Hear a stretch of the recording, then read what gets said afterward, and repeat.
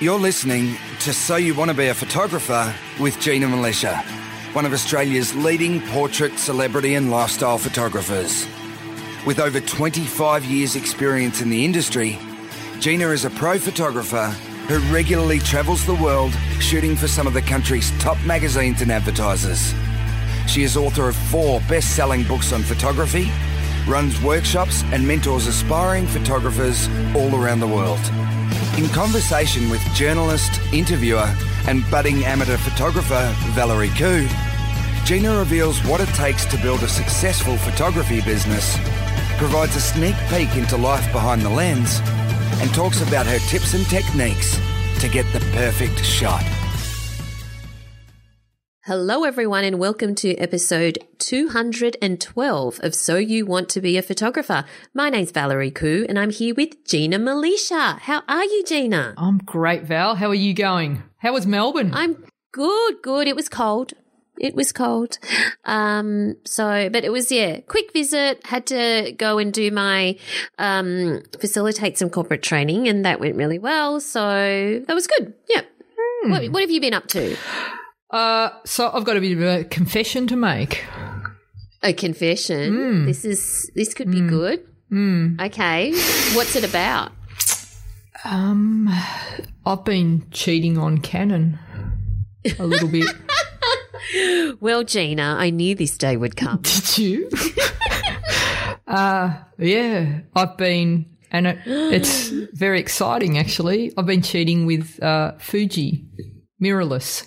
Has it been an illicit romance? Have you actually? Have you been hiding the fact? A little bit. Yeah. Sneaking around. So what happened was, I first bought the Fuji a year ago, and I was attracted to its good looks, which is very shallow of me. Very shallow. You know, it was like. Did you ever date that guy that was very attractive but there was not a lot going on, and so you sort of hung out with them because they looked good next to you, but then you kind of had to like let it go because it wasn't working, right? Well, I think we've all done that, right? So I felt like that with the Fuji. I felt like I'd made a mistake because every time I tried to pick this camera up and try and shoot mirror, and everyone was raving about it. This camera's the best. This camera's the best. And I would just go, I feel so klutzy with this camera. I felt so klutzy. And then I just stopped using it. I just said, I've made a mistake. I can't. I'm going to be a DSLR girl for the rest of my life. And I put it down. And then one day, I don't know what possessed me, like about a couple of weeks ago, I'm like, I'm going to give it another go. And so I read the manual, Val. I read the manual. I worked out what all because that was the frustrating thing for me was like I couldn't remember where, because it was completely different layout to the DSLRs that I shoot with. And so I finally went, that's what that does. That's what that's for. And I took it out. I took it out on the shoot and I love it. I love it. It's not going to replace my DSLR on commercial shoots because it's like I don't believe that this isn't a pro camera anyway that I bought, but I don't think that the pro ones, and I know people will argue with me, but I think Canon is still king of skin tones, and for what I do, I need that big full-size body and the weather seal and everything. But as a travel camera, I'm loving it. I'm loving it for the portability to just be able to throw something in your handbag or it fits in your jacket pocket, Val. And it's just, I'm very happy with, and people don't take you seriously when you've got this camera, which is kind of good for street portraits because no one thinks you're doing anything other than casually taking photos. Yes, they don't stop you while you're at the Opera House and drag you away. And they don't stop you while you're on Bondi Beach. Yeah, exactly. Because you haven't got a permit or something. They just think you're a tourist. You just look like a local with a little tiny, and most people think it's a film. It's a sexy, sexy camera. Most people think it's a film camera. So that's what I've been doing, really. Wow. And did you feel dirty? Yeah, I felt like because, 30 years and working with I did. I felt like I was cheating on them and a little bit dirty. Yeah. But I got over it. You got to get over it. Like, you know, you need variety, don't you? Yes. Very, very important. Yeah. All right. So you've been cheating on Canon. Okay. Well, interesting. Wow. All right. Well, what else has been happening in Gina World, hey? So I just finished and uploaded the latest lot of CCs for the gold community. So lots of great stuff happening. So you mean there. constructive critiques of their photos? Yeah. So we covered Awesome. like stuff like how to light high-end portraits so that you don't need to spend as much time editing your images, because how you light your shots can have a massive impact on how much time you then have to edit, depending on what the direction the light's coming from. So I've got a great system that I shared with the guys, and it just saves so much time. And then, you know, on the other, because we've got professionals and absolute newbies, so that, you know, we've got how to edit skin tones in Lightroom for beginners and posing corporate headshots. There was even one on how to adjust hair color. Sometimes when you change the exposure, you'll pick up a lot more orange in the hair color. So, like, there was a really simple way to remove that. So, I'm loving this, Val. It's so much fun, and every month there is new and exciting things to challenge. So, it's really cool. I love all of the people in the gold community. They are from all walks of life, from so many different countries, but all love photography. And it's so interesting to see all of the different styles and passions and interests and backgrounds. If you're interested in finding out more about the gold community, have a listen to this.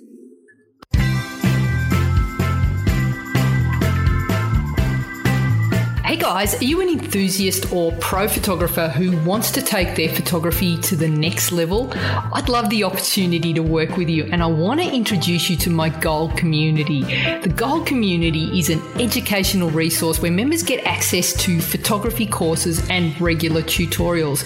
There's over 200 tutorials, with more being added each month. In these tutorials, I take you on set with me and I share my thought process behind scouting locations, posing and directing models, lighting and post-production. You get to see the entire shoot from start to finish, from surface in Sri Lanka using a single speed light to character portraits on the streets of Sicily using daylight, or high-end studio shoots where I share all my posing and connecting hacks. There's also regular photo critiques, monthly live calls, and heaps more. As a member, you'll also have access to my exclusive Facebook group and online forum where you'll be able to connect with other members from all over the world. So, what are you waiting for? Join the Gold Community today and start taking the kind of photos you've always dreamed of. You can check it out at ginamilicia.com.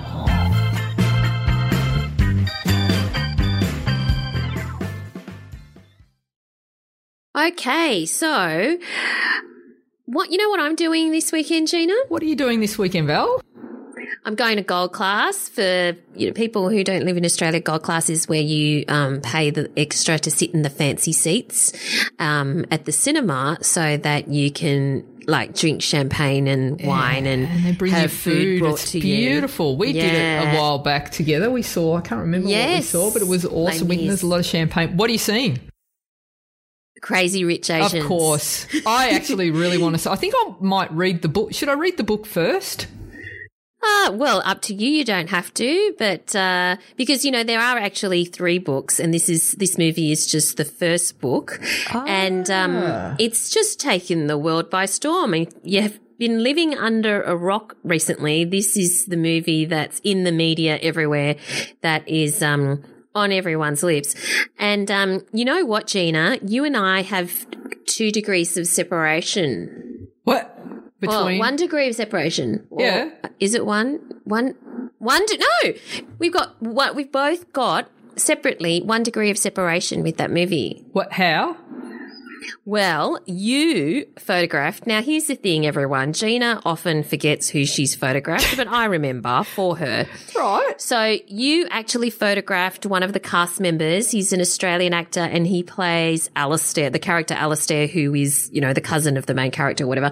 And Remy, who's an Australian actor. He was in Neighbours. He was also in a great miniseries called A Better Man, and you photographed him. Right. And okay, great. Gina has no recollection. They all look the same to me, Val.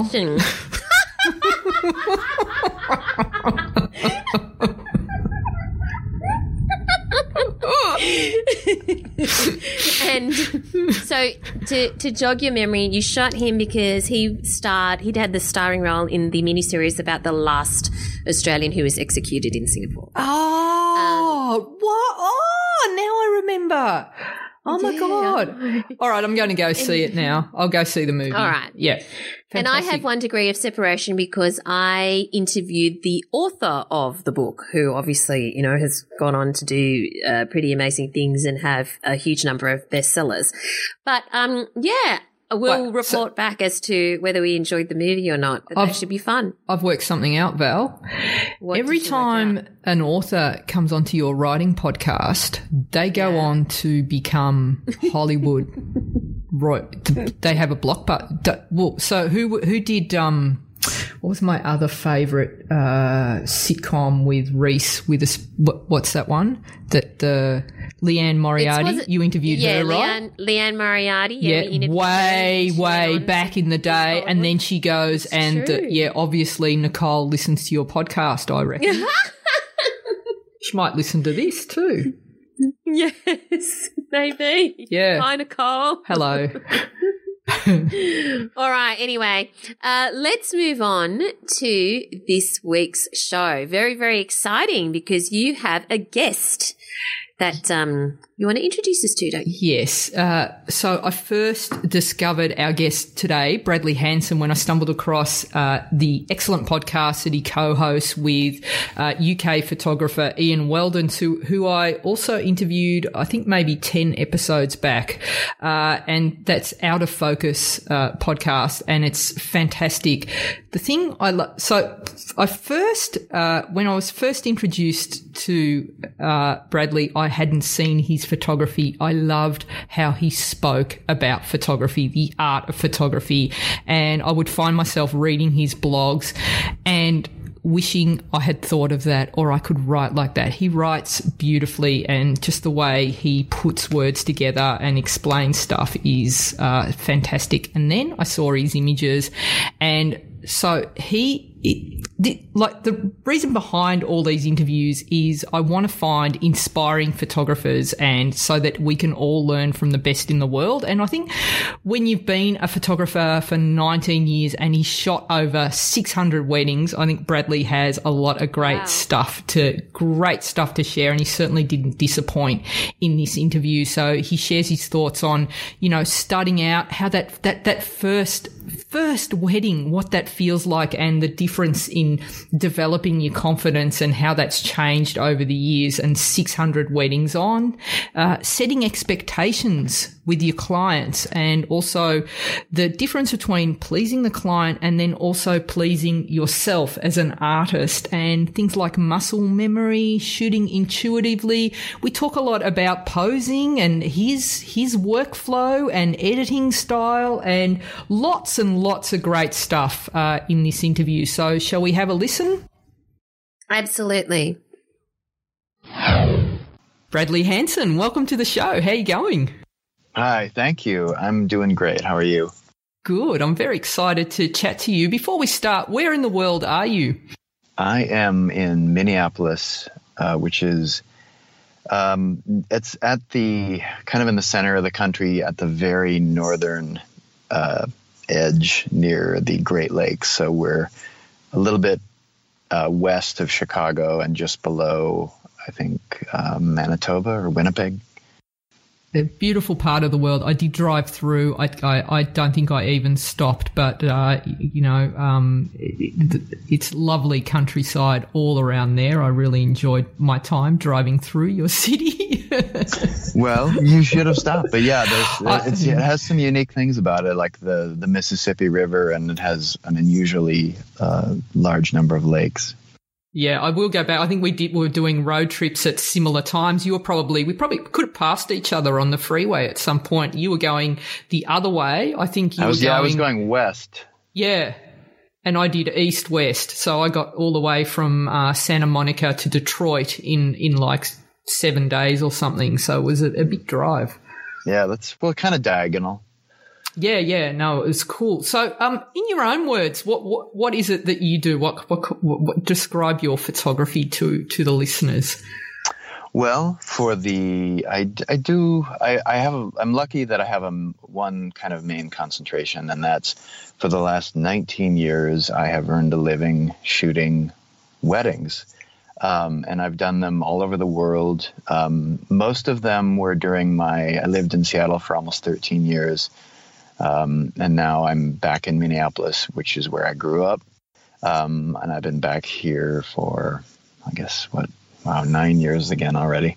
And I've done over 600 weddings. And so I started off with an approach of being as invisible as possible. And that's kind of something that an approach that I've refined. So my goal is to kind of get images that resonate with me and that are clean and graphic and emotional, but also, that can be that are created entirely while they're happening. So I don't monkey around a lot in post, other than making things, applying a very specific kind of tonality that's based on my long history of shooting film.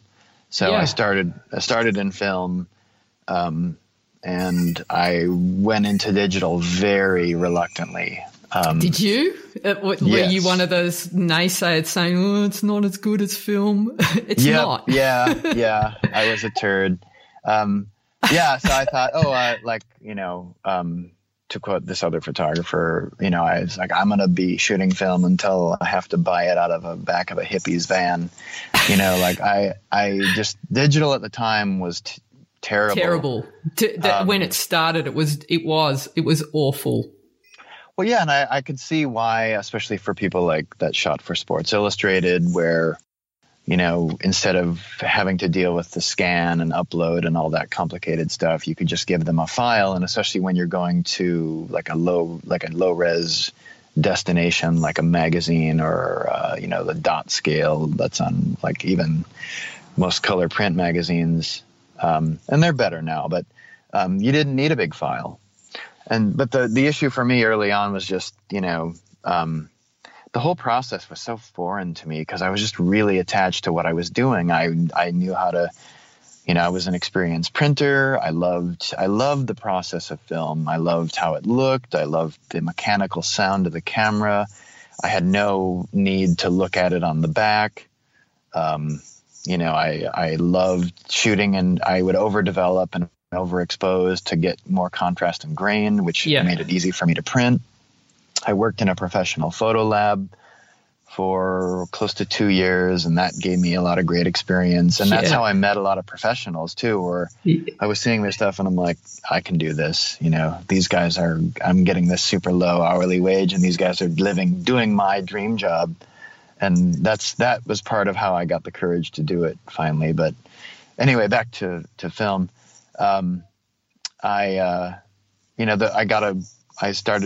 I was shooting Leica film cameras for a long period, and I bought a digital camera made by Epson that had it was the first Leica mount rangefinder digital camera. Oh. What year was that? 2001? No. I think it was around 2000. Yeah, no, I think it was around 2002 or 2003. Yeah. And it was terrible. I mean, it was a good-looking camera, and it had these gorgeous analog dials. It was a black camera with these white analog dials, and that's the kind of stuff that really sucks me in. Yeah. But it was terrible above ISO or 400. No dynamic range. The highlights were terrible. Everything was terrible about it. And I actually stuck with it for a while, but it kept breaking. And because it was it's Epson as a printer company, and these cameras were actually made by Cosina, which they make the Voigtlander cameras and various other things. They make some of the low-end Nikon cameras. And they had they weren't really a camera company, so they had no provision to fix it. So they just kept sending me new ones. And after the third one, I just bailed and sold it. And then later a friend of mine gave me the original Canon 1D, which was the same size as the 1V film camera, which is something that I'd used. And that was terrible too. Yes, the 1D was super soft. Really well made, but just terrible. But I started thinking, well, my favorite films are starting to disappear. I should probably figure out what's going on with digital. And part of my thinking was sort of pragmatic, like most of my waste, because film is like a dollar, I don't know what the conversion is, but, $1 or €1 per shot. And that adds up. So I'm thinking most of the waste is during the reception. I started shooting digital just for the reception. Right. And that was sort of the gateway drug to, it sort of blossoming into other things. And fast forward, my favorite films started to be discontinued. Digital got better. My understanding of digital got better. And then now I feel confident that because I have to have a digital file anyway, instead of scanning, what few films are remaining, I might as well start with digital and make that look like my old work. And so I'm at a point now where my portfolio is still probably 25% film, but no one can tell the difference. Yeah, no one's ever been able to tell definitively. Interesting. What's what. And that's when I look through your folio, that it does very much have a film look to me. And I'm just so do you think that having that first maybe half of your career doing or that intro into shooting film, you did 10 years film and 10 years, is that right? Have you? Well, at least I actually shot film even longer. Like I hung on and I was doing sort of hybrid shooting for a while, meaning, half film and half digital. And it was a post-production mess. It was just, I had digital, you have a timestamp, so you know when the stuff is. But then when I'm using 2 or 3 film bodies on top of it, and you get those film scans and they're all back at different times. And so you have to put this stuff in order. And the workflow was a disaster. So I just thought part of what shoved me over too was just simplifying things. So I shot film, I've shot it later than that, but I shot it as part of my flow really until like 2008 or 2009. And do you think that working with film influences how you shoot today? Like I wonder that I see a lot of photographers that start in the digital era, and there is a lot of chimping that goes on or second guessing. And I think you can spot a film shooter because they're not doing that. They're just trusting their gut, and they're focusing on getting the shot. I know when I shoot, I just shoot. I don't chimp, because I think it interrupts the flow of the shoot. How do you feel about that? Are you looking at the back of the camera, or are you just trusting that you're backing yourself and just shooting to get the shot? Well, yeah, it's funny because I do feel like I don't know definitively if having a film background was a positive or negative experience for me, but my gut is that it helped me develop my eye and develop the ability to pre-visualize what I'm going to get without having to see it on the back, because you have that disconnect where you're shooting. Especially when you're traveling, you're shooting. Like I've done weddings in, Hawaii and India and Thailand and Bali and Hong Kong and, other places I'm forgetting. But I shot film in all of those locations. And I remember that feeling of like, some of those I had some digital, but you don't know definitively that you got, and that anything was exactly what you thought it was. But one of the things, like anything else, like playing guitar or exercising or anything that you do with repetition, from experience what things are going to look like. So I know in any given situation how much overexposure I needed to dial in, and now we see that directly in the viewfinder of electronic finders, which is one of the reasons that I've been shooting mirrorless for 6 years. But that's another topic. Yeah. But I do feel like I learned also to pace myself, not to overshoot, because I came from that. Shooting Leicas, if you would load it they're just the right way, I could get 37 frames. Yeah. And, that changes the way you shoot, because like, let's say I'm sitting at a wedding reception, I've got 3 different bodies. They all have different focal lengths on them. So at that time it was typically 35, 50, and a 90. And I knew, from looking at that little physical dial, like if it said 29, that would mean I had, 8 more frames. So if the couple was about to kiss, I would have to time it appropriately. Yeah. And there's all these physical logistics that you had to go into, because you had to decide the film speed in advance. You had to decide if it was color or black and white in advance. Yeah. These are decisions that are so foreign to people now, because you have anything as possible. And I think that's one of the exciting things about, digital is, I see a lot of positives now. Oh, absolutely. I still think people should learn film, and I think it should be taught in college classes. But, I don't know if I'm just being nostalgic. But I do think, because it's such an important part of history, of photographic history, and it's helpful for people to have that discipline of not getting instant gratification, and being able to see a print come up in the developer, which is one of the most exciting things that, I think anyone can do. The best experience ever. Oh, it's so exciting. It's beautiful. I love it. I miss it so much. I miss it. I actually pulled out a box of negatives this morning and was having a look through and thinking, I wonder if I could put a darkroom here. Yeah. I really was lucky. do. I had an access to a friend's darkroom, and if I didn't have that, my perspective might have been very different. Yeah. But he lived like a few houses down from me. I could walk to his house, print whenever I wanted. I would sit and listen to music or public radio. Hours would go by, and I would go to the college that I used to take classes at, and I could use their darkroom. And again, I would go there on weekends, and I would be in the dark all weekend, and I loved it. And that's like you. I don't look at the back of the camera. I have it off.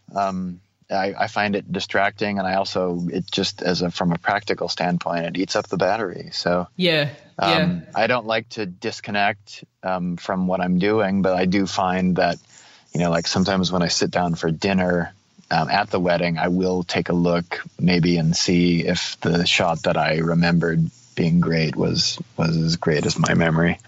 Well, but in the film days, I was camped outside the lab waiting for my clip test to come out, and I could not wait. And it's like, when I do a shoot now, I cannot wait to get those images loaded up so that I can have a look at them. And I've always said to myself, the day that goes away is a day I'll hang my camera up. I don't want to shoot anymore if I don't have that excitement, if I'm not looking forward to seeing the images. Do you have a similar outlook to your photography? Are you still excited to see wedding number 601 as you were to see the first one?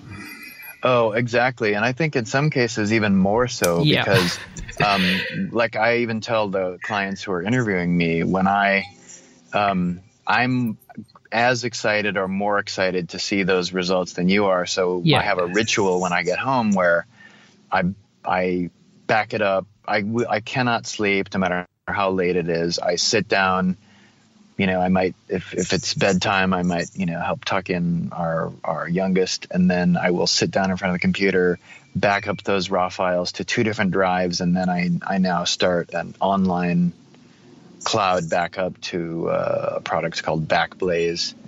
And that's it's a slow process. So I get that going at night, and then, I feel safe, but I will take a peek, and, especially because there's always at almost every wedding, there's something that I remember being a key moment. Yeah. And I want to peek at that, and I want to look at it, and I might do a quick edit on it and then put it on Instagram or send it to the couple, or I might put it on Facebook if I'm really excited about it. But, that excitement hasn't gone away, and I'm very excited about that. And that has a lot to do with why I do still go through periods where I feel like I can get a little, I don't want to say burned out is a little excessive, but I do have, because it's such an intensely social means of photography, when you have great clients, it's the best job in the world. I mean, it just reinforces how lucky I am. And then when it's not quite as great, or the couple doesn't have a connection, or there's some other thing going on, or you're having you're tired or having a rough day or something, there's some other external factor, it can be you become very aware of how long you're at this wedding. Yeah, it can be intense, and it's a lot. It's physically exhausting, punishing work, and no one understands until they've done their first wedding how you're on your feet all day long, you're running around, but that's not it. You're also thinking all day. That's intense. So you're punished on both levels, and then the social part of it as well is so important. Now, I want to really get into your workflow and your thinking behind all of this, but there is a beautiful quote in your bio, and I just want to share it with your listeners.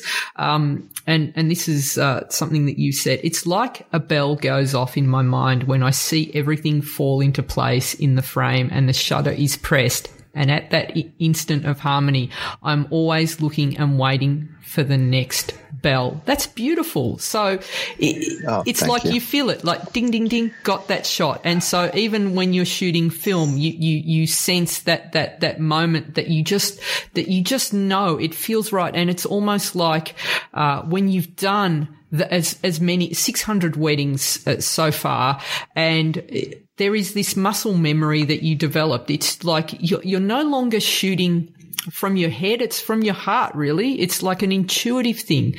How is that differ today? Like, so that you've got this beautiful sense of timing and just knowing and backing yourself and being so confident in your style. How is that different when Bradley Hanson shot his first wedding? What was your approach then, and how have you changed it today? What are you doing differently? How are you different as a photographer? Boy, that's tricky to summarize, but I'll do my best. But yeah, thank you. I hope, I don't know if anyone else has ever read my bio that far, but I hope they do. I try to answer as many. It's beautiful, Bradley. You write beautifully. You really do. I love what you have to say. So I encourage everyone to go and check out, and like you send out regular blog posts as well, which are all very beautifully thought out. Oh, thank you. I always feel like with the blog posts, I don't want to be repetitive, and that's something that I feel is also true with my work, where, if I have a shot, I'm going to go off on this segue for a second. Like if I have a shot that's similar to something I've already done, I don't want to post it in my portfolio unless it's better than something that I've already done. So my threshold for exciting myself is higher, or my threshold for surprising myself, like, is this portfolio worthy, becomes higher and higher every time. Yeah. But so my first wedding ever was just mostly terror, because I had no idea what I was doing. And I think some of that ended up being positive, because I didn't know what I was doing, and I didn't know what people wanted, and I had only been to like 2 or 3 weddings in my life. Really? So I knew very little about the ritual. Wow. It was great. And so now it's funny, as I know all the minutia of all these different world cultures, because there is a lot of overlap with certain things. And the number 7 comes up in Indian and Jewish weddings. And, there's a lot of, the customs alone are amazing. But, so I think it was positive for me that my only real experience prior to that was shooting landscapes, and I'd done some portraits for people, and I'd been shooting a little bit for these Seattle weekly papers, which would be random assignments, anything from do one portrait of this guy to, photograph the mayor, photograph city council meetings, do restaurant reviews. They might stick me in somewhere and get shots of people, like what now would be referred to as street photography. Right. And the funny thing was I was doing all that on film cameras. And so when the job was due, I would take it to just I would have to shoot color film because I needed it quickly. So I would shoot it. I needed a 1 hour, literally doing scans at a 1 hour lab so I could send it to the paper. And then I'd have to drop it off at a drugstore. I don't know if it's the same in Australia, but just like a convenience store. Yeah, 1 hour. We have that. Get it back in an hour, and then I would send quickly, dust. I'd have to dust spot, which is something you don't have to do today. Oh my God. Because static, and you'd get film in the camera, or film from your coat or your shirt would transfer onto the roll as it's hitting the pressure plate. But anyway, so I was mostly terrified, but I think being ignorant ended up being sort of helpful in that I shot it in a very candid way, just trying to get the kind of things that I would have wanted if it was my wedding. And I've never liked doing posed group shots. Yeah. I do them, sometimes I do almost none. And sometimes if the couple wants a lot, I'll do them. But those aren't things that I feature because that's not how I define myself. Those aren't the things that I'm looking for. I just want to make sure that the family is happy, because when they look at their son or daughter's wedding, they're looking for those pictures, and then they might look, the couple tends to be more adventurous than the parents. But so now what happens over time is the terror quickly goes away because you understand what's going on. How many weddings in do you think that when you sort of did you even say to yourself, hey, I'm not scared, I'm not sweating, I'm not about to throw up before a wedding? Because I can tell you that before my first maybe 3, 4, 5, 6 weddings that I did, and I used to do only 3 a year. They were usually the daughter of a client or something like that. But I found them terrifying because I had no control. I couldn't stop the ceremony and say, okay, because I like to control things in the way I shoot. Yeah. And because of that they were terrifying for me. But then there was one day when it's like, oh, I'm not scared anymore. Do you remember that moment? Was there a moment like that? There's nothing like, I don't keep a diary. I do keep a diary about my things that my 5-year-old says, because I think they're so funny and I want to be able to look back on those milestones. But I don't remember like a specific moment where I thought, oh, I really like this, but I remember that feeling several times. But I think it was probably a year or year and a half into it. And I think what kind of kicked me into high gear, where I must have bypassed that sort of epiphany, was, so I started shooting weddings in 1999. I think in the year 2001, I was doing I immediately got more work than I knew what to do with. I think I did 54 or 55 weddings that year. That's a lot. Oh, it was insane. That's a lot by anyone. Yeah. That's burnout's level there. So, well, it was. In your second year, my oldest son had just been born too. So, I wasn't getting any sleep. I'm shooting 55 weddings, and I was shooting film. So that process was shoot all this film, drop it off at the lab. I had these astronomical, I remember, I don't know if I've ever said this out loud to anybody, but I remember there was one month when I literally owed them over $20,000 just in film. But I was taking in, I quickly got to a high market level where I was getting paid properly. And but I remember dropping off all this film, and I'd have to get all these scans back, and I was getting 4x6 proofs made of every single frame.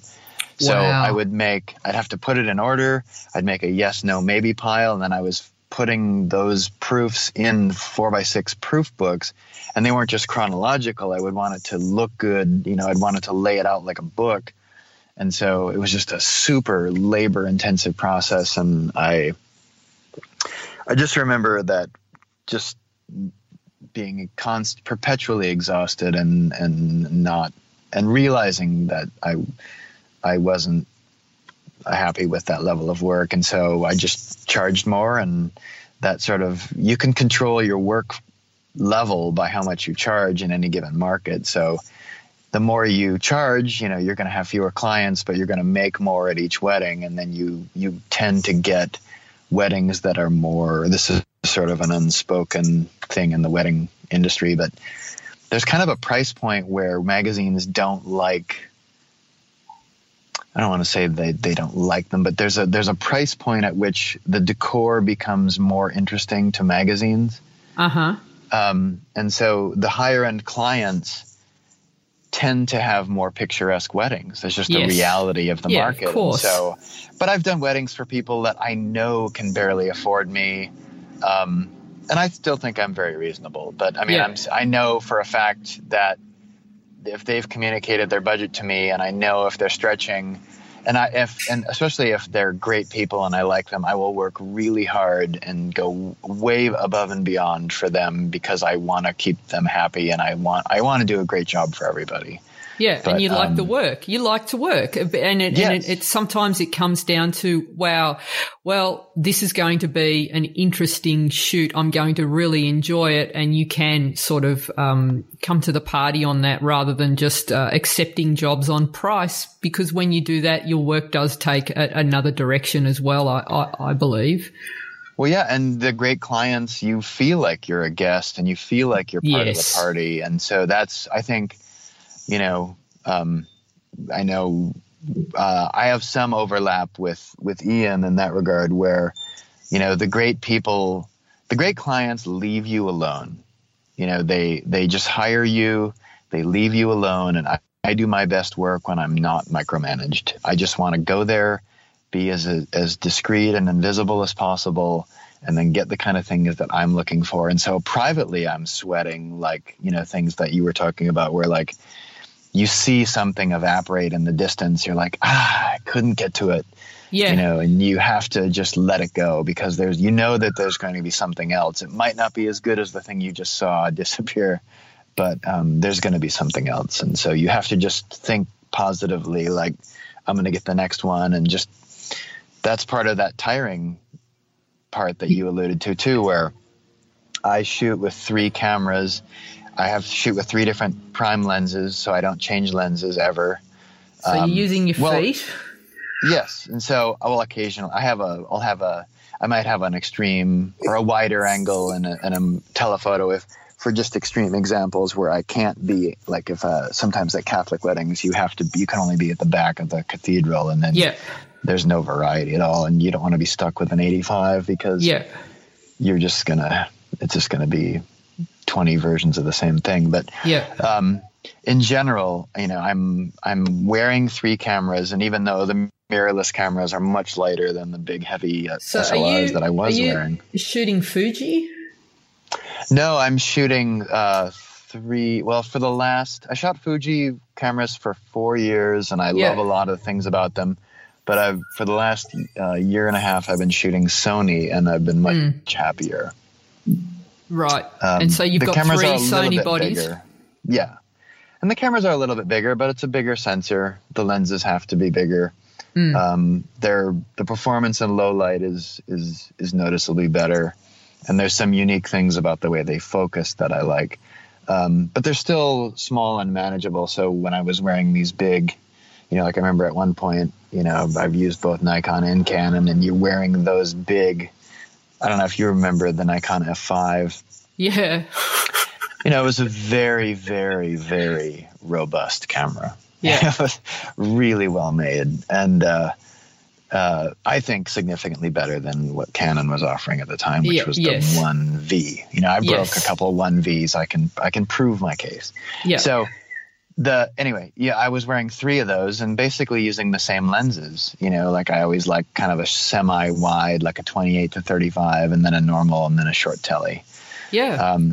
And those cameras, at the end of the day, you know, even if they only weighed not quite double what I'm using now, but it adds up. And so I would come back at the end of the day just exhausted. And I would remember that feeling of like sitting down in the car as I'm leaving the venue and all of that energy just draining from your body because you're actively looking. And it's actually more, I think, the mental aspect of it than the physical. Like you're actively looking because the way that I shoot, I don't know what I'm going to get. You know, if I was working from a template, I would just go in there and it's like an assembly line. I'm like, I'm getting this and bang, bang, bang. I'm ticking these things off a box, but I don't know what I'm going to get. So I think it's that mental process of actively looking where I feel like it's the pressure that I put on myself that's so exhausting.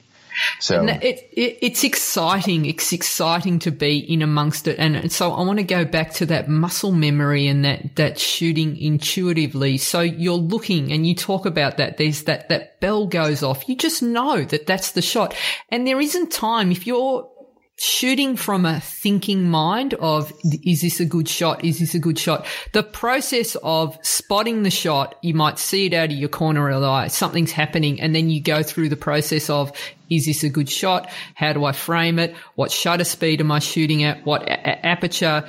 The shot's moved on. They've left. You've missed it. So there has to be that moment where you just go, bang, you see it. And then you kind of almost surprise yourself sometimes by saying, oh look, right, that was that. Yeah. I planned that. And even knowing the angle that you want to shoot at. And so like your lenses are quite short. So you're in amongst it. You're almost on top of people there. And so that you get that sense of being a guest at the wedding. You're there. It's so close and intimate. So how long did it take you to develop that style and that love for shooting that 35 or 50 kind of format? And how did you develop that style? Well, what's funny is the first camera I ever bought. So I think everyone's used to now, like if you buy, you know, especially on the low end cameras, they come with what people often refer to as a kit lens, which is, you know, if it's an APS-C camera, it's typically like an 18 to 55, or if it's a larger format camera, it might be a 24 to 70. The first camera that I ever bought myself was in 1983. I think it was the Minolta X700, and I bought it with the Minolta 51.7 because I couldn't afford the 51.4. Yeah. It was my first job ever. The first thing I ever bought with my first job was a camera. And so I saved up for it. I had the brochure. I remember staring at it forever. And so my first camera ever was a 50. And I think I remember the feeling I had at the time was this normal lens is not an exciting lens. It doesn't impart any, it doesn't have the compression of a telly. It doesn't have the excitement and the exaggerated perspective of a wide. I went through this period where I felt like, I need to do this and this and this. I needed my second lens was a 28. And I remember being more excited about that, which is funny now because like 28 seems too wide to me. But at the time, I remember really being excited by the 28. Because I was shooting a lot. I was either doing landscapes or portraits, and then eventually I got into like 20 because I was shooting black and white infrared film, and 20 millimeter lenses and black and white infrared film created this sort of surreal world that I was very excited about for a while. But anyway, fast forward, I slowly realized through looking at a lot of photography and a lot of photography books, like people like Elliot Erwitt, people like Ralph Gibson, people like photographers like Cartier-Bresson. Actually, almost everyone from the 50s and 60s, you know, they were using 50 millimeter lenses. Yep. And I'm looking at all these pictures and thinking, okay, the problem all this time has obviously been me. You know, it's not the lens. There's no, you know, there's no magic button. There's no, you know, there's no magical camera switch that's going to suddenly make you, you know, go from, you know, wherever you are at any given point to this, you know, significant advance. It has to come from you, and it has to come from, you know, for me, it came at looking at what I was doing, looking at the kind of stuff that I really liked and analyzing it, like where's the light coming from in this photograph? What's the photographer's angle? Is he high or low? How close is he to the subject? What focal length is this? And so once I'd made peace with the 50, I started sort of just arbitrarily forcing myself to use it. So I just thought, instead of constantly switching focal lengths, I'm just going to sit and focus on using just the 50. And that really taught me that now I consider more like 35 to 50 kind of the sweet spot for me. But those focal ranges, I know them so well now. I know what I'm going to get before I bring the camera to my eye. And that's how I decide which of the three cameras that are on my neck and shoulders at any given point is which one I'm going to use. Like if something's far away, I know that I reach for my right shoulder, which is an 85. Yeah. If something is tight, I reach for my left shoulder, and that's the 35. And if in extremely tight spots, I'll put on a 28. But, you know, anything outside of that range just feels really foreign to me. Yeah. So these are the ranges I know now, and that takes all the guesswork out of it. And so it's like anything else, you know, not to be a broken record, but it comes down to experience. Like, I know what these lenses do. I know what they look like. I know the perspective. I don't have to think about it, because that's muscle memory. And that's why I use 3 specific primes. That's why on my cameras, I've been tempted by mixing and matching, but I always come back to, I have 3 identical cameras. I don't have to think about the buttons being in different places. Yeah. You know, so there was a time when I was shooting Fuji that I was using 2 X Pro 1s and an X100S. And they're all great, but you know, they were different. The buttons were in different spots, and it would mess you up. So one might be play on one, it might be delete on another. You know, you might be changing in the drive mode when you think you're changing the ISO and stuff like that. So it just, having 3 cameras, whatever they are, if they're all the same, I don't have to think about what the buttons do, because I already know. And so, it's true. And it becomes this tool. It's an extension of your hand. You get so comfortable that you're not looking down. You're not having to think about where your thumb is moving or the other finger. You can change shutter speed, aperture, everything so quickly that like it does become an intuitive thing, the shooting. It's not this mechanical thing that takes over the shoot. Now, something that you also said, that like on developing that photographic style, another beautiful quote from you is, I learned early on that showcasing a portfolio of images that speak to me will attract the kind of clients who share the same visual aesthetic. Now, that's also a very beautiful quote. Putting that work out there is only showing the kind of work that you want to shoot. Now, how does that work with, are you tempted, or were you ever tempted, like early on in your career, to just put out everything? I just want to show that I'm a good and capable photographer. And how has your thinking changed on that to kind of attract the kind of clients that you want now? Well, thank you for the compliment. I do feel like, I don't know if my perspective has changed tons about it. I do remember even early on, I was went through a period where I was really excited about everything I was doing because a lot of it was new to me. Yeah. So, like I mentioned, one of the only real changes is that my threshold for something being portfolio worthy is extremely high now, because I want to, there's a theoretically infinite amount of things you can do inside of a frame, but the longer that I'm at this, the more likely it is that I've done something like, something that I've already done. So I don't want to just keep reinventing myself. But yeah. I think the thing that I learned, I think what I was thinking with that quote was, you have to, the person you have to satisfy is ultimately you. So early on, I think after my first wedding went really well, the mistake that I made was, and I don't know if other people do this, but I went through this sort of, self-doubt of like, what do other people want? That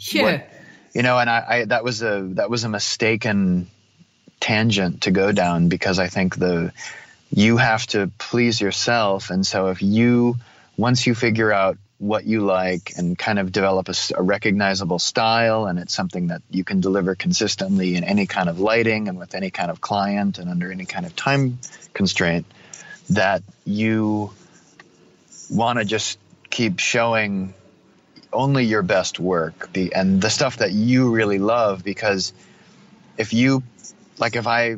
someone looks at my portfolio and then after the wedding's over and they say, where are all the head to toe color shots of, my grandpa and grandma, or why isn't this and this person, like, there's a checklist of, I don't ever promise that I'm going to get a shot of everybody. Right. So that's in the contract. Impossible. Right. Okay. We discussed that. I actually don't have that language in my contract, and it's never been an issue so far. I feel like my contract is pretty basic, but a lot of it has sort of come about like a lot of contracts do, where, something happens. Like I remember early on, I didn't get paid. I had a retainer fee, which sometimes people refer to as a deposit, but I didn't get paid in advance until I think it was probably like the 6th or 7th wedding, and someone just didn't pay me. And then you learned your lesson. Yeah, and they actually split up even before I could collect. Oh my God. I know. That's funny, because early on the clients were much less predictable. And there's kind of a sweet spot economically, right kind of in the middle. But when I was shooting, when I was just getting started, I don't know if a lot of people talk about this, but you kind of you don't have to give the work away, but you have to work very cheaply in order to attract clients. Of course. To trust someone who has no portfolio. So, I remember that fear of not having that under my belt, but then, I felt also the freedom to experiment. And so once I got that, like, what do people want, out of my system, and just started shooting what I really wanted to get, then the quality of clients went, it's pretty easy to draw that conclusion. Yeah. So the quality of clients get better, your work improves, because when you get better clients, you're more in sync and they leave you alone, and, et cetera, and everything else falls into place. So just on that being left, I mean, the ideal client is the one that just says, oh no, we've hired you to do what you do. Just do what you do. I mean, they're a dream. But often you get... Well, they're not all like that. No, they're not. So, all right, you've got a wedding to shoot. How do you determine how much... Like, there are shots that you do need to get, and there is the clients that are hiring you. Hopefully it's the bride and groom, but then there's the mother or father of the bride that want that photo that's going to go above the television, that classic shot. And then there's the art side and the commercial side. Like, you've got to eat, you've got to be fed, you need to keep the client happy. So how do you sort of tread that line? What is it? Is it like, I'm just going to shoot, you get what you get and hopefully that's enough? Or are you listening to the mother or father of the bride saying, we need the shot of Auntie Joan and Uncle Ted? Well, I think still every client is different, but one of the things that I've learned over the years is to sort of set expectations. So I think that it's funny. It came up. I don't remember. I think it was the podcast that Ian and I did with Martin Parr, where Martin Parr asked me, "Have you ever disappointed a client?" And I thought back, and I think I know of at least two. Where there was a disconnect, and one of them was with the couple, and one of them was actually the couple was happy, but the parent or the mom wasn't happy, that she thought my style was too casual. Right. But that was sort of, that led me to have the conversation with couples where I said, okay, this is part of why you want to present your dream portfolio too, is this is what I'm looking for. So when I say to them, these are the kind of things that I look for, by hiring me, you are in essence saying, I like your perspective. Please do this at my wedding. Yeah. Now, we will discuss, I help people plan kind of a basic timeline. So because I work hourly, so I have rates based on, these hourly chunks. So it's an hourly rate. Right. Okay. Yeah. So I have, you have these sort of flat fees, and then to hire me for additional time is slightly reduced, but that way it's sort of modular. Yep. So I sit down and I say, okay, let's say you have me for 7 hours. Here's what I would do. And then I help them. It helps them because, I as someone who's been on both sides of the camera, I know how foreign some of the concept of time can be to a client. So I say, hey, this is what I think would work, and this would allow you to have a natural, carefree day where you focus on the important thing, which is really just to, hang out with this person you love, have fun, and get married.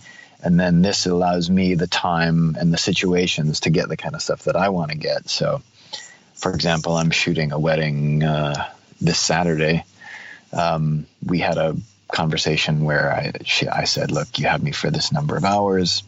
This is what I think we should do. And they say, yes or no, because you have there are two sort of fixed moments of the day. I'm getting a little off topic, but you have the ceremony time, and then the caterer has to serve food at a specific time. Yep. And everything kind of revolves around those two times. And that it's kind of funny how, of all the weddings I've done, that interval is fairly consistent. Yeah.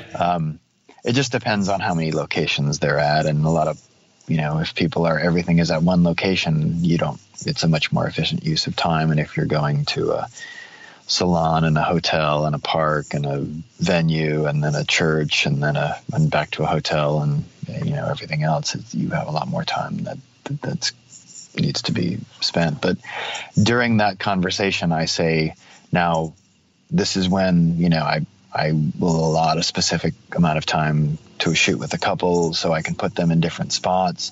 I'm not going to run them through a bunch of canned poses, but I want to, keep them talking, especially if one of them is uncomfortable, which tends to be the groom. Yes. I want to talk him through that process. So you want to do anything, but like the worst thing you can say is, these are forever. Don't do that face. But, you want to keep them comfortable. And then after that, I want to do some quick portraits where I'm very deliberate, I just want to put them in window light. I want them to look great. I want the light to be flattering. It's going to be a more traditional portrait. The eye is going to be tack sharp and the background is going to be soft, because I want them to see how great they look in that light. Right. Then I might bang out a few family portraits, and that I want them to look great, but I let them sort of form organically, where, I have people, I pick a spot that's good. I let people sort of, I just say, stand with your significant other. People will form. I might tweak it a little bit so I can see everybody, and then I just shoot. However they fall. So it's a very natural looking shot. Yes, and sometimes, again, based on the volume, the degree to which it's natural can sort of disappear because if it's a lot of people, you have to exert a lot of control, and if it's 6 or 8 people, it can be a lot more natural. But I want the people to look good, and I know that those are important to them. They're not going to be things that are going to make my portfolio, but that's to get to your original question. I can satisfy myself and still take, the time to give them something that is going to be important to, at least to the parents. Yes. It might not be something a couple wants, but, ultimately your loyalty is to the couple. Yep. And then you want to keep the parents happy because most of the referrals come from the couple, but, you want to keep everyone happy. Exactly. Just a question I've thought, when you're shooting in this day, do you have to slap Instagram face out of people? Because everyone's so savvy about what looks good, and how do you get around that? You mean that duck face? It's not just duck face, but I just know that there are people of a certain age that have grown up only seeing their image off an iPhone, which is super wide and up close and up high. And it tends to compress the face and it makes people look different. So if you shoot them with a different lens, suddenly they're going to go, I don't like my face there. I look fat. Yeah. Do you get that? Have you ever experienced that? Or they'll go into that, skinny arm pose that they just know that they've seen all the, beauty bloggers do or stuff like that, and that it's very set up. Yeah.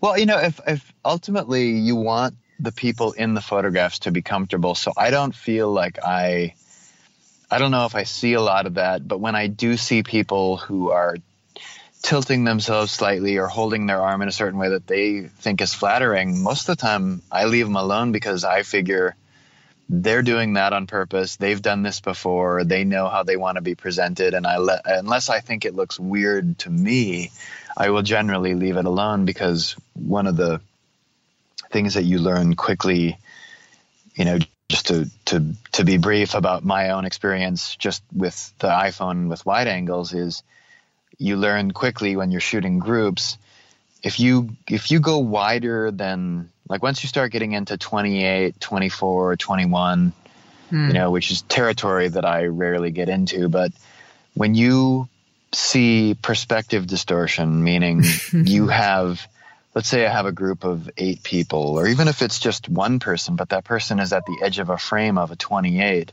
that arm and their head are going to be a different shape than they would be if it was in the middle and up close.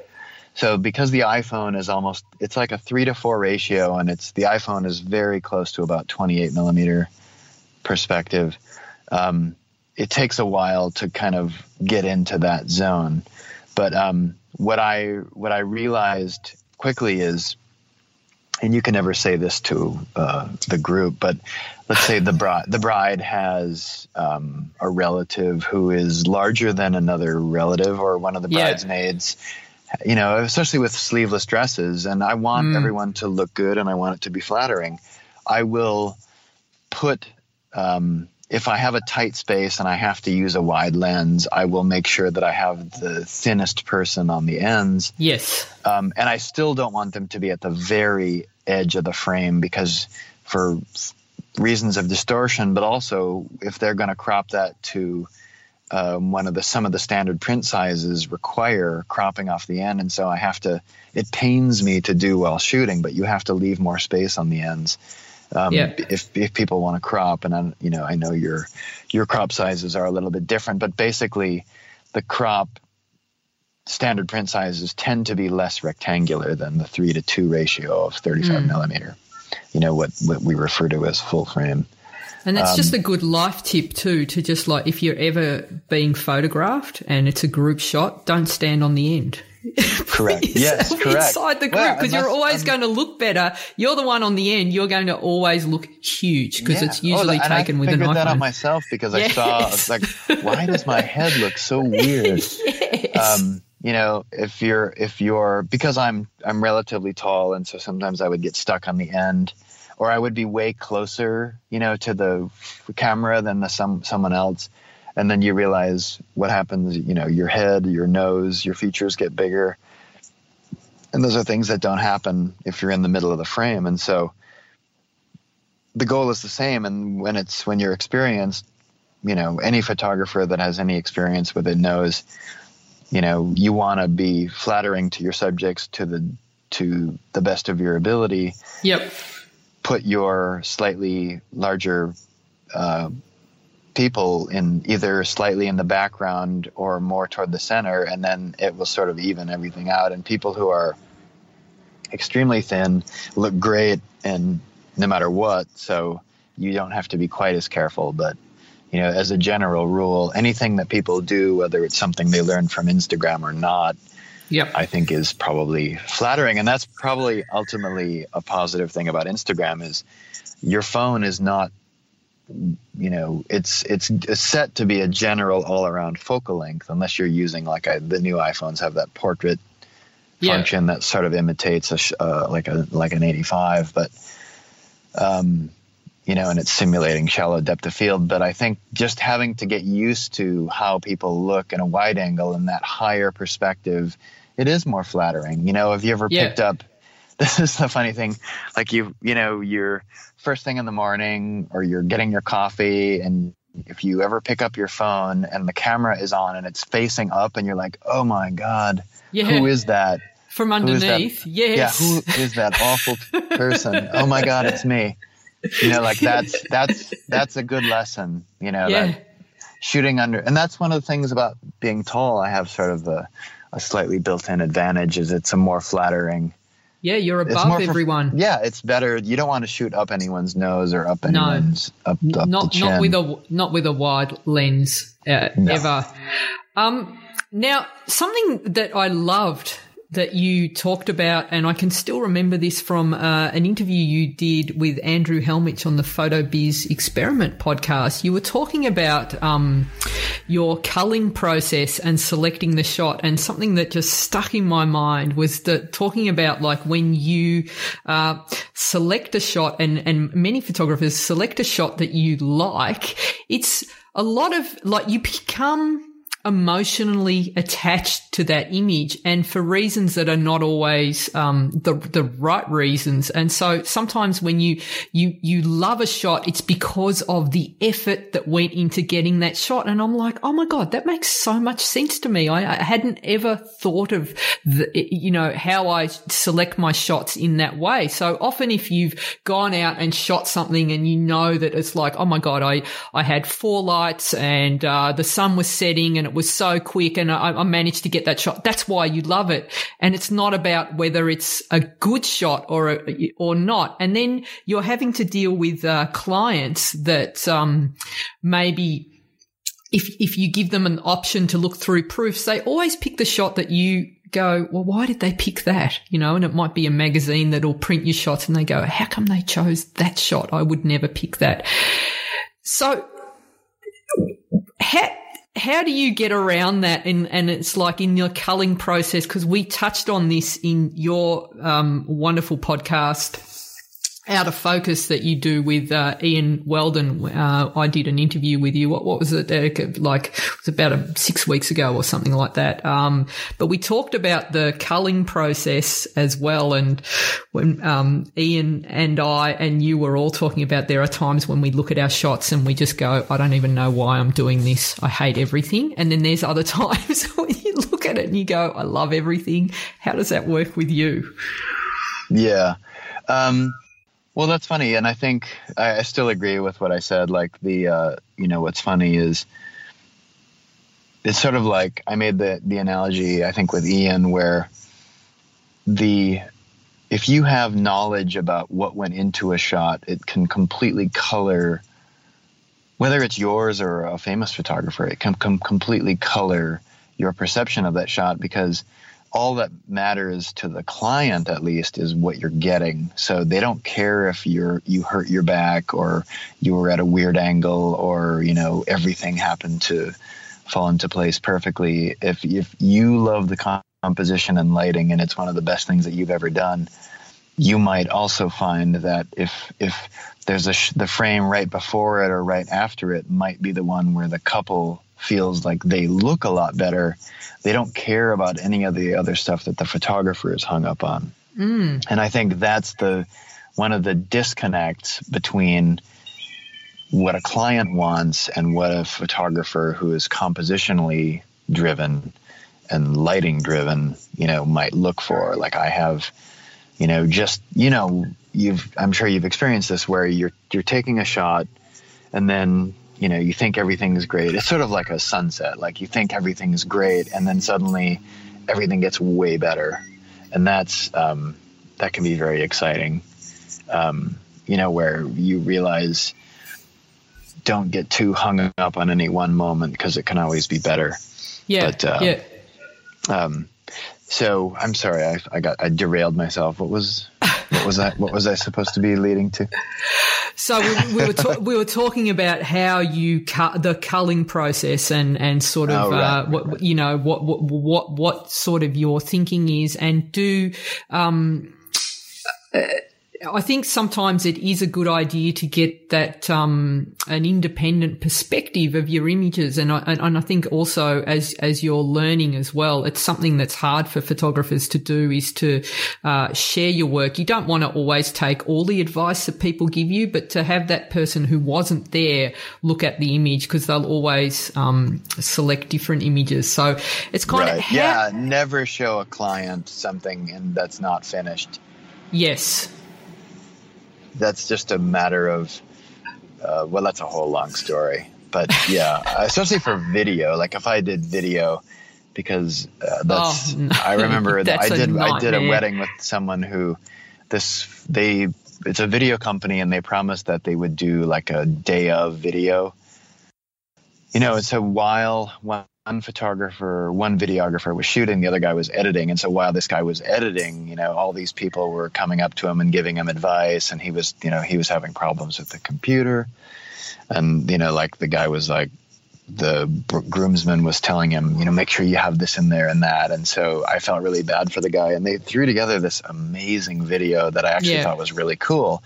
But I felt terrible for them because the process, to have external input constantly was so, the client never sees things the same way as the photographer. And so the other thought I think I might have shared, I don't know if I brought it up when I had that interview with Andrew, but you go through, like I go through my images the first time, and first thing I'm looking for is I just throw away everything where it's someone blinking or it's something I know I don't want, or someone walked into the frame, or I blew the focus, whatever the case happens to be. That's sort of my minimum quality standard. And then I look through, in that process, I see the things that I'm really excited about too, if I haven't already found them. So let's say, wedding is over. I've picked, sometimes if it's a great wedding, I will think, okay, this is like the 30 or 40 shots that I want to put on a blog post, and I really want to promote this, or I might send it to a magazine, or I might submit it to, various websites for contest entries and things like that. And a lot of times I don't have the time to do that, but if it's a wedding you're really excited about, and so you post all these, and then some time goes by and a year or two goes by and you've done other weddings, and sometimes you go back to an old wedding and you see this picture and you're like, why did I not see this? Why did I? Sometimes, like rarely it's something where you're like, I don't like this anymore. More often it's like, there's this great picture that I completely bypassed because I look at things differently as I get older. And so I think that's true of anything that you like music, movies. Your perspective on the world is fixed at any given point of where you are in your life based on who you are and your experiences and what you've seen and what you like. And that stuff's constantly in flux. Especially if you're a curious person, and you're someone who, if you're working at any one thing, like you're constantly evolving, hopefully. So, you look back at old work, and sometimes, like Ian said, I have that all the time where, like, sometimes I think, man, I I really feel like I'm at the top of my game. And then, a week later, you'll look at your stuff and like, oh, I don't even know why anyone would hire me. Exactly. You're so, and maybe that's sort of there's an artist brain where you have this sort of fragile, tipping point to your ego where you think, you feel either underappreciated or that you feel like you're a no talent fraud. Yeah. And I think we all sort of go through that. Well, you're definitely not a no talent fraud. Your work is beautiful. So, now your website is bradleyhanson.com. And there are it's very well laid out website as well. And I also there are lots of portfolios there, so have a look through all of those. And I love the iPhone images that you've got in there and the personal projects as well that you've got going on. Lots of fantastic work. Your style is so distinctive as well, very filmic, and that's what I love. I really like how you see. So where else can people find you? What else have you got going? There's the awesome the podcast that you do with Ian Weldon, so that's Out of Focus, and are you doing that each week or is that fortnight now? We did it every week, and I love doing it weekly, but I think particularly now in the summer where this is peak season for Ian and I. Yeah. It just became too difficult, and it's because, we end up talking to the photographer for, an hour and a half or 2 hours. And then we would have to research the photographer we were going to talk about and the photographer we were talking with. And then, we would have the recording time, and then the burden of editing, unfortunately, falls on young Ian. Yeah. That's a lot of work, and then we have to post about it, and it's a lot. That's a lot of work. But yeah, I love it, and it's really been a great experience for me because it's not only introduced me to a lot of great current photographers that I love talking with, because I love getting a perspective outside of the wedding industry, because that's what we get immersed in. Like that year I did 55 weddings, like you live, sleep, and eat, and breathe weddings. But, there's a time when having a break from it is actually what's refreshing. So, and then we get reacquainted with photographers from history. So it's been great. And we try to just have it be casual and have a laugh and have it be something fun for everyone involved, because we want it to have an educational component, but we don't want it to be droll and because some can be dry, but yours certainly isn't. And it's a great conversation, and I've been introduced to a lot of contemporary and sort of photographers from history that I hadn't known a lot about. So thanks for that. And what about your social media? Where can people find you there? Well, the podcast is at outerfocuspodcast.com, and you can find us on iTunes and I guess on Google Podcasts. I'm on Facebook under Bradley Hanson Photography, Hanson with an O. I'm on Instagram. I have 2 accounts. I have a Bradley Hanson Photography account, which is what I consider my portfolio for my camera. And then I have a personal account, just Bradley Hanson, which is just the iPhone minutia of my day-to-day life. And a lot of it is shots of my wife and I and our 6-year-old, or our 5-year-old, I'm sorry. And the just day-to-day things that it's sort of like a diary, like things that I think are interesting or things that I think are visually compelling, and that's strictly iPhone. And so I post some of the highlights from that to my VSCO account, which is, I don't even know how people would find that, bradleyhanson.vsco.co, I think. Right. But and then I'm on Twitter, but I don't do much with it, but that's just Bradley Hanson. I tend to post things like I post links to the podcast, and then I tend to keep that more like very rare stuff, like my blog. If I blog maybe once a month, because it's just so labor intensive. Yeah. And it's all great stuff. So check it out. Bradley, thanks so much for your time today. It's been awesome chatting to you. Thank you. I really appreciate the time.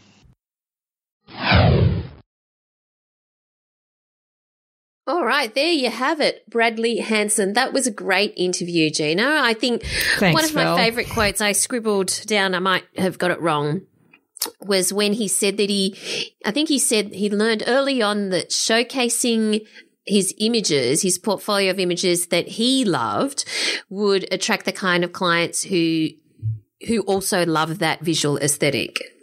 Yeah, that's a beautiful quote. Yeah, and that's like, yeah, and so put the work out that you want to attract, basically. Absolutely.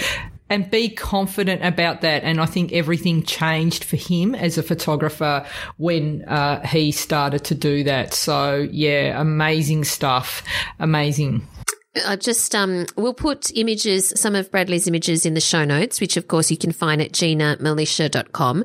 And they're awesome. It's wedding photography, but it's wedding photography not as you know it. There's a very, very specific style. It's very natural. He captures the moment, and I think it's awesome. So check it out in the show notes at ginamilicia.com. All right. So, yeah, bradleyhanson.com, and I think Bradley gave out all those details as well. So all those links are in the show notes too. So what's happening with you until we chat again, Gina? So I'm shooting. I've got a trip to the country on the weekend. Why? And I'm planning a trip overseas as well at the moment, and so for next month. And I'm editing, shooting, and yeah, lots going on. Why are you going to the country? To keep me happy. I like the country, Val. I've got to shoot there. Okay. You freak out because you just think there's no internet in the country, therefore Valerie Khoo can't go. That's right. And you'll be in gold class watching Crazy Rich Asians, the story of your life. No, well, 2 out of 3 ain't bad. And we'll leave you all to work out which two. All right, where do we find you online, Gina? So you can find me at ginamilicia.com. That's GINAMILICIA. Most active on Instagram and Twitter, and you'll find me in the podcast Facebook group. So that's So You Want to Be a Photographer Facebook podcast group. I probably got butchered that, Val, didn't I? Go to Facebook and search for So You Want to Be a Photographer podcast community, and we'd love to have you in there. Just request to join. It's free to join, and it's an awesome group of people from all over the world who love photography. Exactly. And if you want to connect with me in person, then maybe check out the Gold community, where we've got photographers of all levels, beginners and pros, and that's where I'm mentoring, and there's over 250 tutorials in there. So come and check it out. So just go to ginamilicia.com and click on join the community. That's it. Val? You'll find me at Valerie Khoo, that's KHOO, on Twitter and Instagram. And of course, feel free to connect with us on Facebook as well. That's the end of this week's episode. Thanks so much for listening, everyone. We look forward to chatting to you again next time. Thanks for listening to So You Want to Be a Photographer. For more information, free resources, and Gina's regular newsletter on everything you need to know to become a successful photographer, visit ginamilicia.com.